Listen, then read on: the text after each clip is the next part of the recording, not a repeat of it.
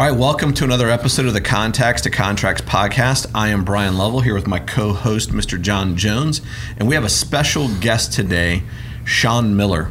And I'll introduce Shawn here in just a minute, but I want to introduce this series of podcasts that we're going to do over the next couple of weeks, and we're just going to call it our Top Producers Podcast. We are going to interview some of the top mortgage loan officers across the country and give you some tips and tricks and talk about some of the ways that they've built their business to the level that they have. I happen to know Shawn. Shawn, I believe, like, how long have we known each other, man? About 12 years now? Probably, I think it's like 08. Yeah, I remember you when you didn't close very many loans. Yeah. Of course, neither did I. I think Brian was in the same situation. I was going to say. I don't think in 08 a lot of us closed a lot of loans, right? If we remember back then. Yeah, not as many. I remember Brian Forrester, I had asked him how much he was closing one of those years. He's like, the usual 10. The usual 10. Oh, 10 a month? Yeah. And that burned me up because I wasn't closing 10 a month. He's like, the usual 10. I'm like, steady Eddie. Yeah.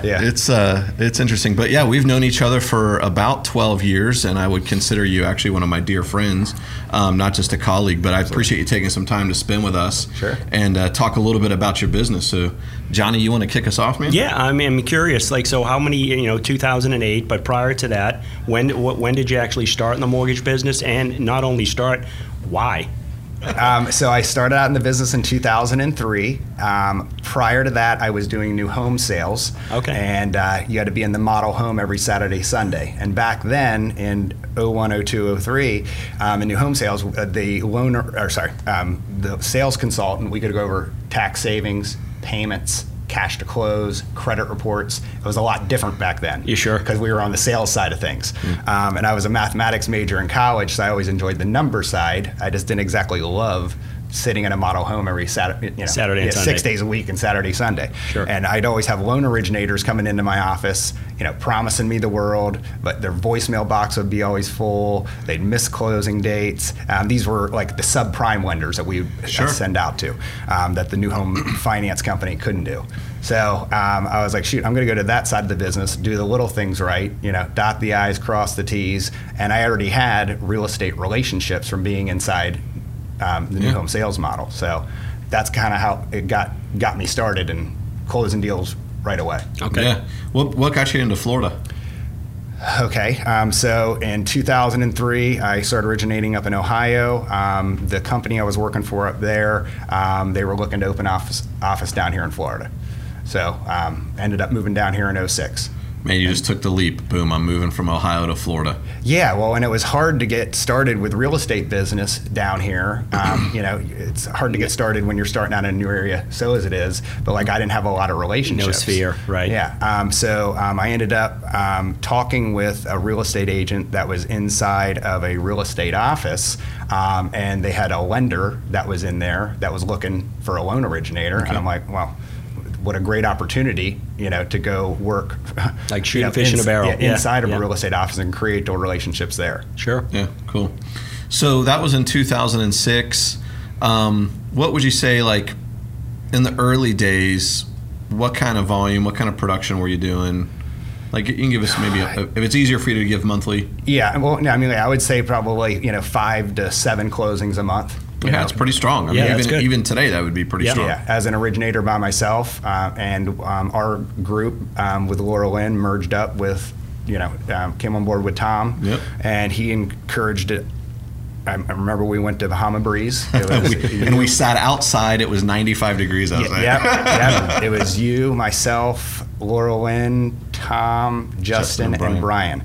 And he had said that he could see us with teams of 10. I'm like, Tom, let me slow down. Let me hire my first one first, right? And now, prior to that, they had asked us to start a team, and I was like, nope, don't want any more responsibility. I just want it to be me. However, now, Yeah, it's funny when you talk about it. Most of us that start out as loan officers and or realtors, it's scary. The first hire is the scariest hire. Yeah, sure. I mean, you just know you're responsible for yourself, and that's all you want. and you're doing enough loans to, to be successful, right? Yes. To provide for your family. Yeah. And then somebody comes along like Brian or Tom, Laura Lynn, and they push you in a direction that maybe it's a little bit uncomfortable. But my guess is that you're happy you did listen and follow that. Oh my gosh, I'd never want to do it by myself ever again. Right. Yeah. I mean, to transfer over, like today, talk about 2020 compared to when you started doing that. What's your team look like today? Well, if you want to go back, so I closed 78 loans in 2008 when I was by myself, and then brought on Elizabeth then the next year, and we went from closing 78 loans to 155. Wow. In 1 year, like more than just double. one person. Okay. Yeah. Yeah, I think I would go back and remember that conversation we had with Tom at Bahama Breeze. I think we all left there uncomfortable. And the vision that Tom had that none of us really caught on right away was that leverage piece. And we've talked about that on this podcast before. But you see right there, Shawn, by adding one person, nearly Basically doubled his business Yeah. in 1 year. Yeah, and then we brought on Brittany the next year, and we closed over 200, and brought on Michael, and now we have 11 people on the team. I believe We so. have 2 transaction coordinators. I have like an ops manager that helps me out with managing the team. We have 5 loan originators, and then 6 including myself. So I'm still a producing branch manager. Yeah. So let's get some clarity real quick. Your first hire was Elizabeth, and she still is awesome. What was her role though in the beginning? Phew. Because loan officers are going to watch this who are like, hey, I've been thinking about starting a team. I don't know what to like. What was the first step for you? I mean, that's a while to go back, but helping answering phone calls, Probably a little bit of everything. Submitting files into processing, a lot that a transaction coordinator would do now. Yeah. She was hired as a loan originator assistant, but she was more like a transaction coordinator. Mm-hmm. So, then she, as adding Brittany on, who took over. Submitting the files, answering the calls that were coming in, putting marketing flyers together, training materials. Now we have a marketing department that we can get those things from. Yeah. We have a marketing assistant that helps out with handling our Facebooks, with sending out the weekly marketing pieces. We have so much leverage now corporately where now we can focus on just like originating. Yeah. So. And I think that's really what Elizabeth did for you that first hire too, was, she did all of the other stuff. And at this point, early in the game, you were still doing all of the loans. She really didn't start doing loans too until you made the second hire.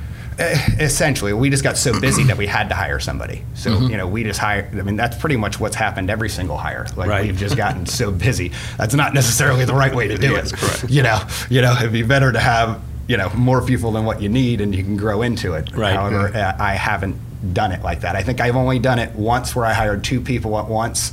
Brian, that you told me to hire 2 people at once, and I was like, I think I should just hire one. You just said we're hiring 2, so I said, okay. We hired 2, and if we wouldn't have hired 2, we would have been in big trouble. I don't even remember that. Yeah.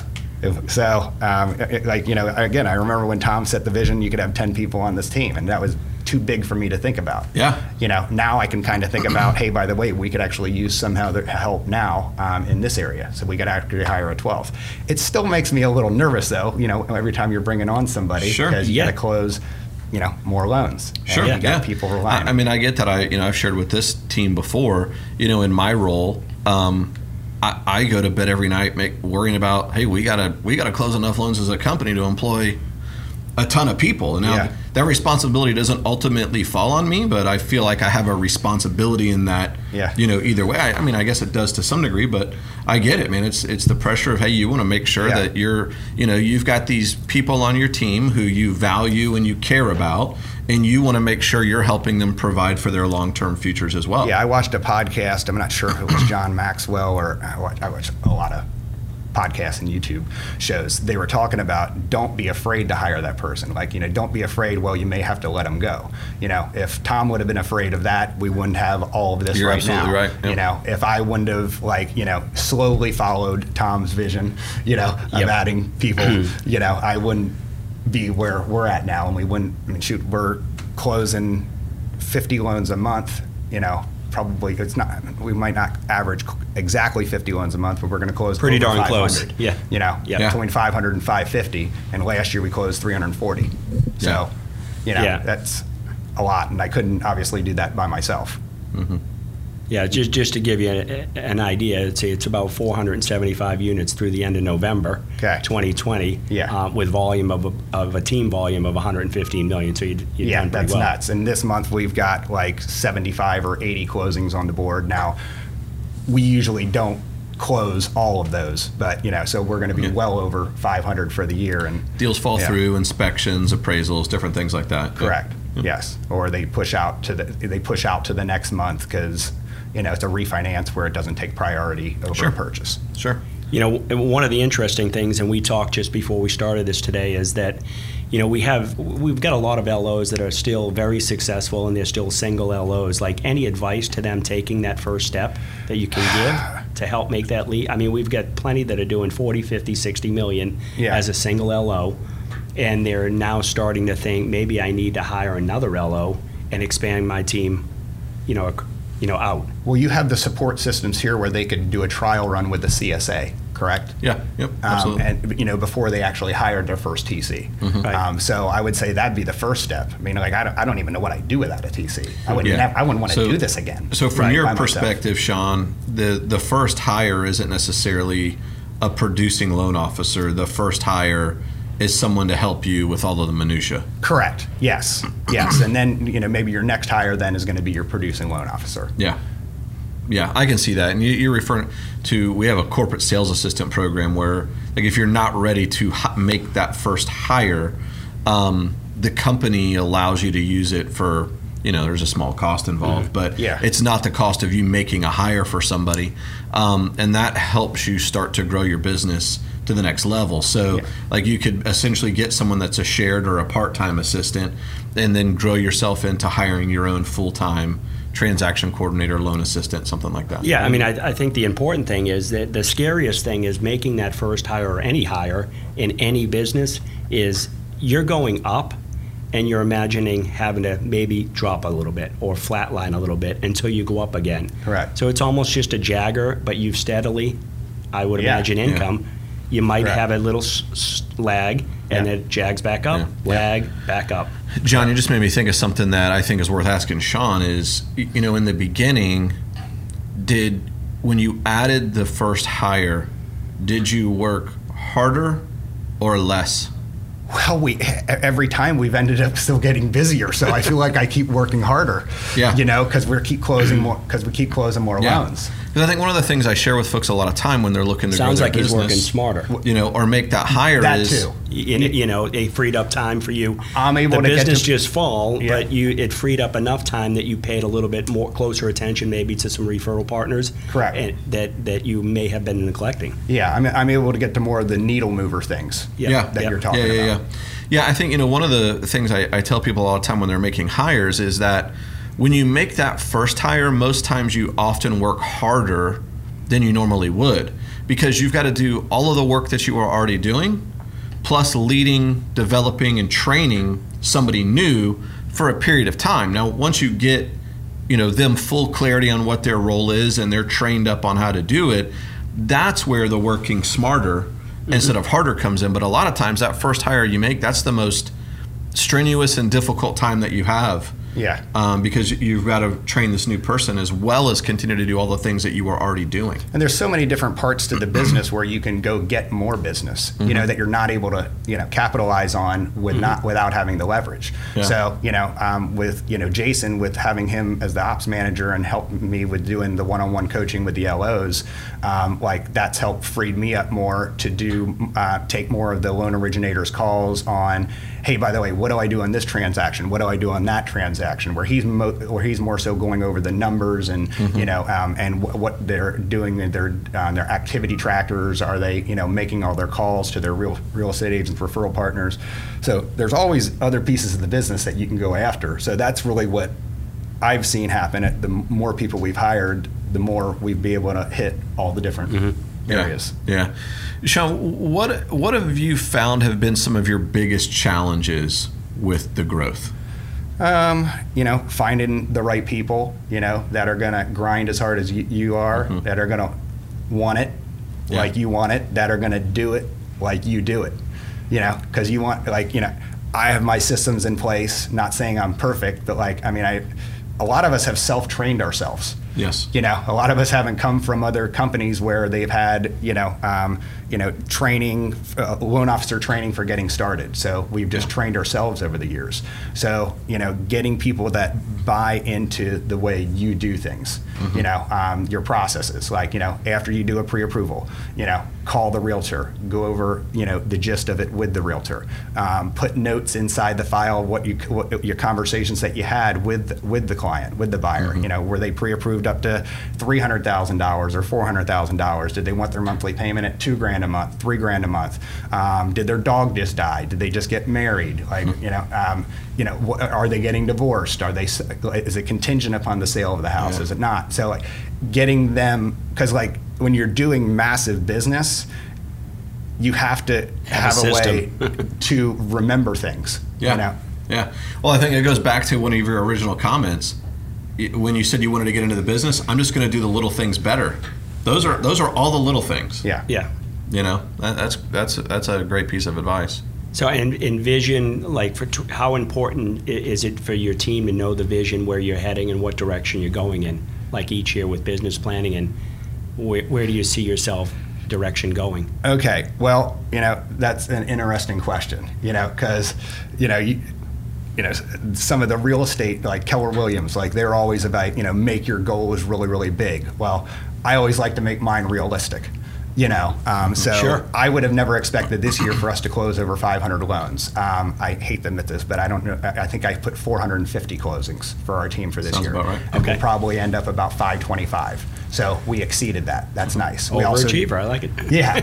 Well, we also didn't know COVID was going to hit this year, and the feds were going to start pumping in money to mortgage-backed securities and bring 30-year fixed rates under 3%, which is absolutely insane, crazy, unheard of. So, and we don't know how long we're going to be able to ride that out. They're predicting rates to stay low over the next couple of years, but they may not be as low as they are right now. So you got to make hay while there's hay to be made. Correct. Yeah, it's interesting. So you've done quite a few more refis in 2020 as a team, as an individual. Yeah, my spiel when I'm calling a realtor, we're a purchase money lender prior to COVID. Right. We're a purchase money lender, and we do 95% purchases. And that's our priority. And that was spot on in 2019. And I looked at your numbers just looking this year. Yeah. I mean, you're still primarily purchase. You're just over 70% purchase and 30% refi, that's a great mix. And that's after giving my whole entire database of all my past clients to all my LOs to call. I didn't go after one of them. Okay. I didn't call one of them. Okay. I've only done refis for people calling in. So, and for friends, family. Sure. I've only that's done. Smart. I mean, and I've just leveraged that piece out. Yeah. I don't I know we have loan originators at our company where they're doing all the loans in their own name. Mm-hmm. That was one of the biggest things I did, I feel like, to get to the next step by allowing the loan originators to close loans in their own name and take the file from start to finish. I think it'd be, if you're going to continue to do them all in your name, it becomes very difficult to continue to manage the pipeline. It's nuts right now. I think that the other thing is I remember just the calls that would come. I remember sitting in your office in times and your cell phone's ringing, your desk phone's ringing, all the communication is through and to Shawn. And when he finally made the decision of, hey, we've got to start to leverage out some of the production to the other loan officers on the team, that brought, him having to be so involved in every single file way down. I think that was after I shattered my cell phone on my desk. I wasn't going to tell that story, but you brought it up. Yeah. With you sitting across my desk from me. Brian was sitting there on the opposite side of my desk. He was in there for coaching that day, and I got off the phone with a borrower, and she was not very pleasant. Okay. We'll put it that way. Okay. And I grabbed my cell phone, and I shattered it on my desk like that. And Brian just looked at me. He's like, he didn't even know what to say. I did. It was I was probably early on in our relationship too, so I didn't really know him. I think it was 11. That's a good story. 11 years ago. Yeah, and it's he looks at the phone and he's just like, Oh, well. Okay, let's move on. It's completely broke. Now, that night he did call me after he had gone to the cell phone store on his way home and be like, hey, I got a new phone. Yeah. It's like, well, good for you. Yeah. I think I still got that cell phone because my wife says it's the smallest iPhone. Yeah, you got the smallest iPhone ever, yeah. You're still rocking the iPhone 4. Something like that. That's awesome. Another thing that helped out was on my email signature, putting an office line on there. So that goes to our administrative assistant, receptionist, and then she'll help decipher, the calls. What calls you need to take. What I need to take, what I don't need to take. Yeah. So, what can go to the processor, what can go to the transaction coordinator. Yeah. So on our email signatures for all the loan originators, prior to COVID, we just had the office line. Yeah. Now, since COVID, we have the office line, and we also have our cell phones because a lot of us are using our cell phones more than ever. Yeah, I do remember that. You guys made an intentional effort to try to drive traffic through the receptionist so that receptionist could kind of be the gatekeeper, so to speak. It's probably not the best adjective, but that receptionist determines like, hey, does this call really need to go to the LO or can it go to a transaction coordinator? Can it go to a processor? We put that on our weekly, like on our marketing pieces that go out, we just have the office line. Yeah. Like, so if they're calling. And then, they all have their own individual lines as well. So like out of office, if it's the evening or the weekend, you just forward those to your cell phone so that you're still missing. Yeah, how do you handle that? Yes, yeah. So whenever I leave at night, I have my office phone, my direct line forwarded to my cell phone. Yep. Okay. And all the LOs do as well. Yep, yeah. Yeah, and I think, when you instituted some of that stuff, it definitely helped with just the amount of phone calls and questions and everything that were coming in that don't necessarily need Shawn's attention to be answered. Yeah. Right? So we're talking about a ton of loans. John, you just said, and Shawn, you're going to close somewhere around 525 loans this year. We talked on a recent podcast, John, about the difference between working on your business and in your business. So, Shawn, my question to you is, with all of these files and all of this volume, how do you manage that kind of pipeline? It's been really hard. Like, it's been really hectic this year. Like, you sent those business plans out, and I just wanted to say, like, I'll get to this when I'll get to this. But you're riding the wave. He was the first one to send it in, though. Well, and that was because Jason actually put the numbers on there for me. Sure. So I could just go in and just add in some of the other things. And we've had the business plans for however many years now. How long? And we've been utilizing the activity trackers. So we fill those out. Like they have all our activities on them. Listen, and you're saying we need to continue to revamp them every 90 days. I've been reacting this year.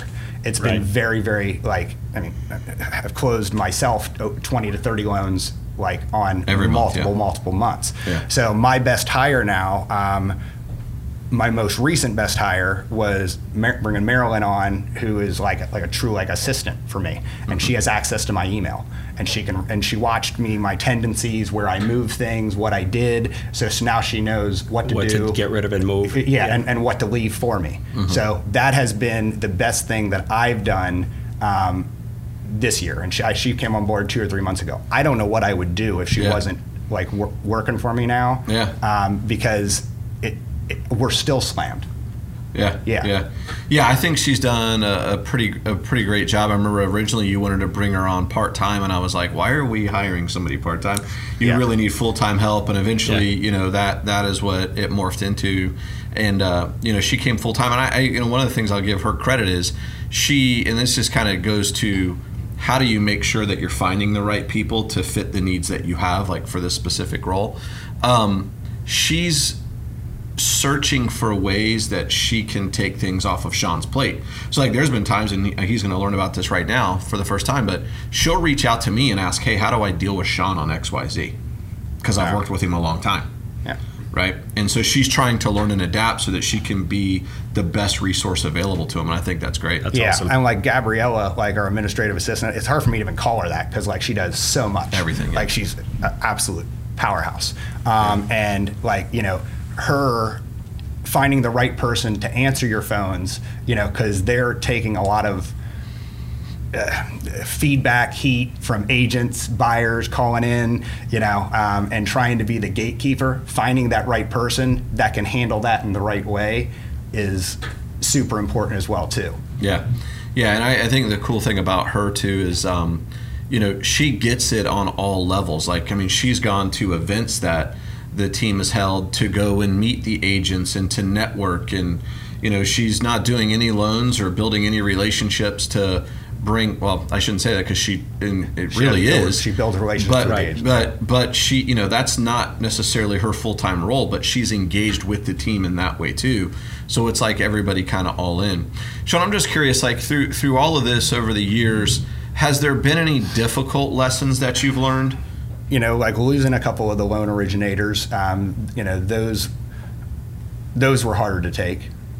I didn't necessarily plan on that necessarily to happen. You also don't want to ever hold anybody back, though, either. Right. If they want to go do this on their own. Yeah. And being in an office, like being around other team members, it is definitely a different animal than sitting in the house by yourself. You get a lot of the team dynamics. You get gossiping going back and forth. Yeah. You see people on their bad days, see Sure. people on the good days, just like around your house. Your spouse maybe not always be in the best mood.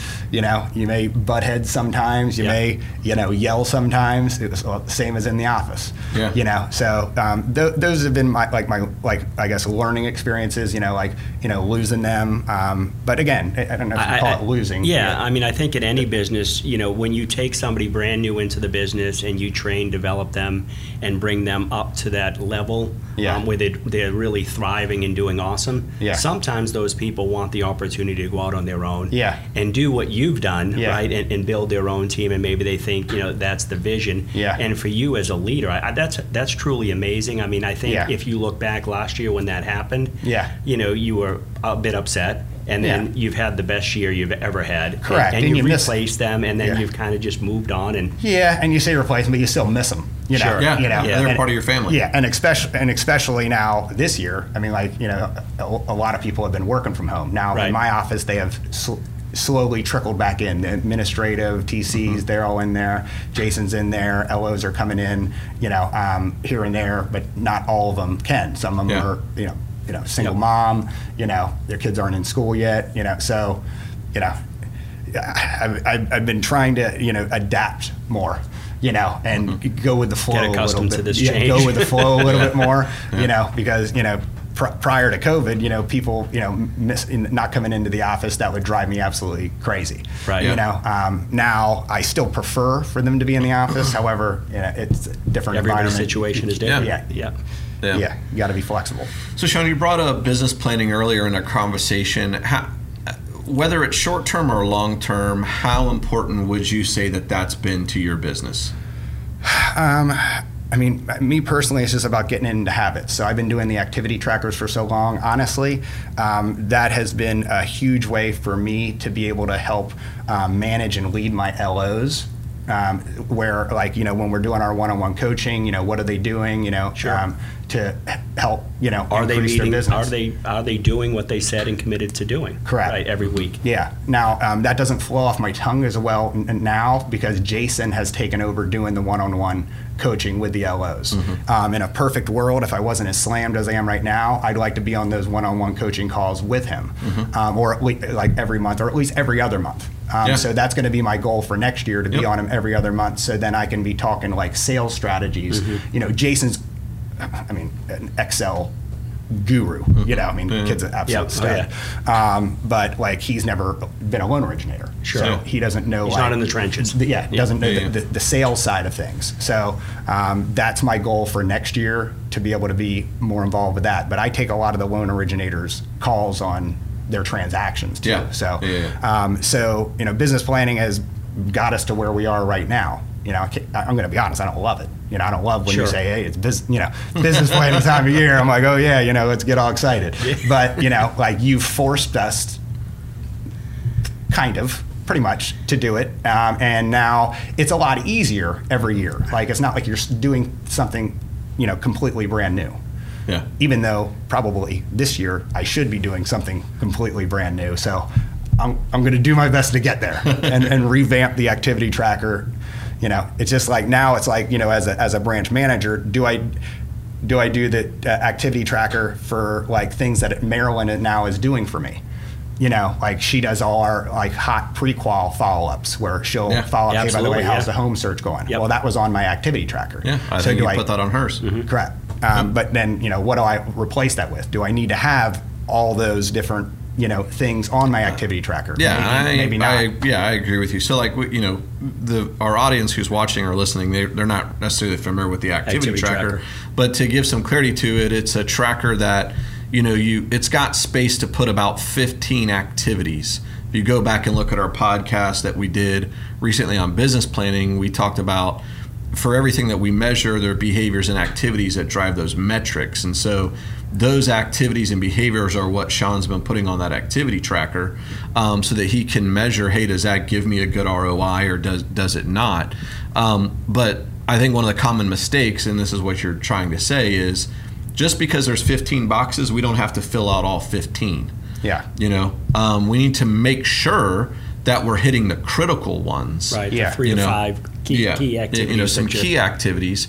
But I think there's other things like, and I don't know whether you have this on your activity tracker or not, but you do a weekly team meeting. Correct. And it is. That's something that happens every single week. Yeah.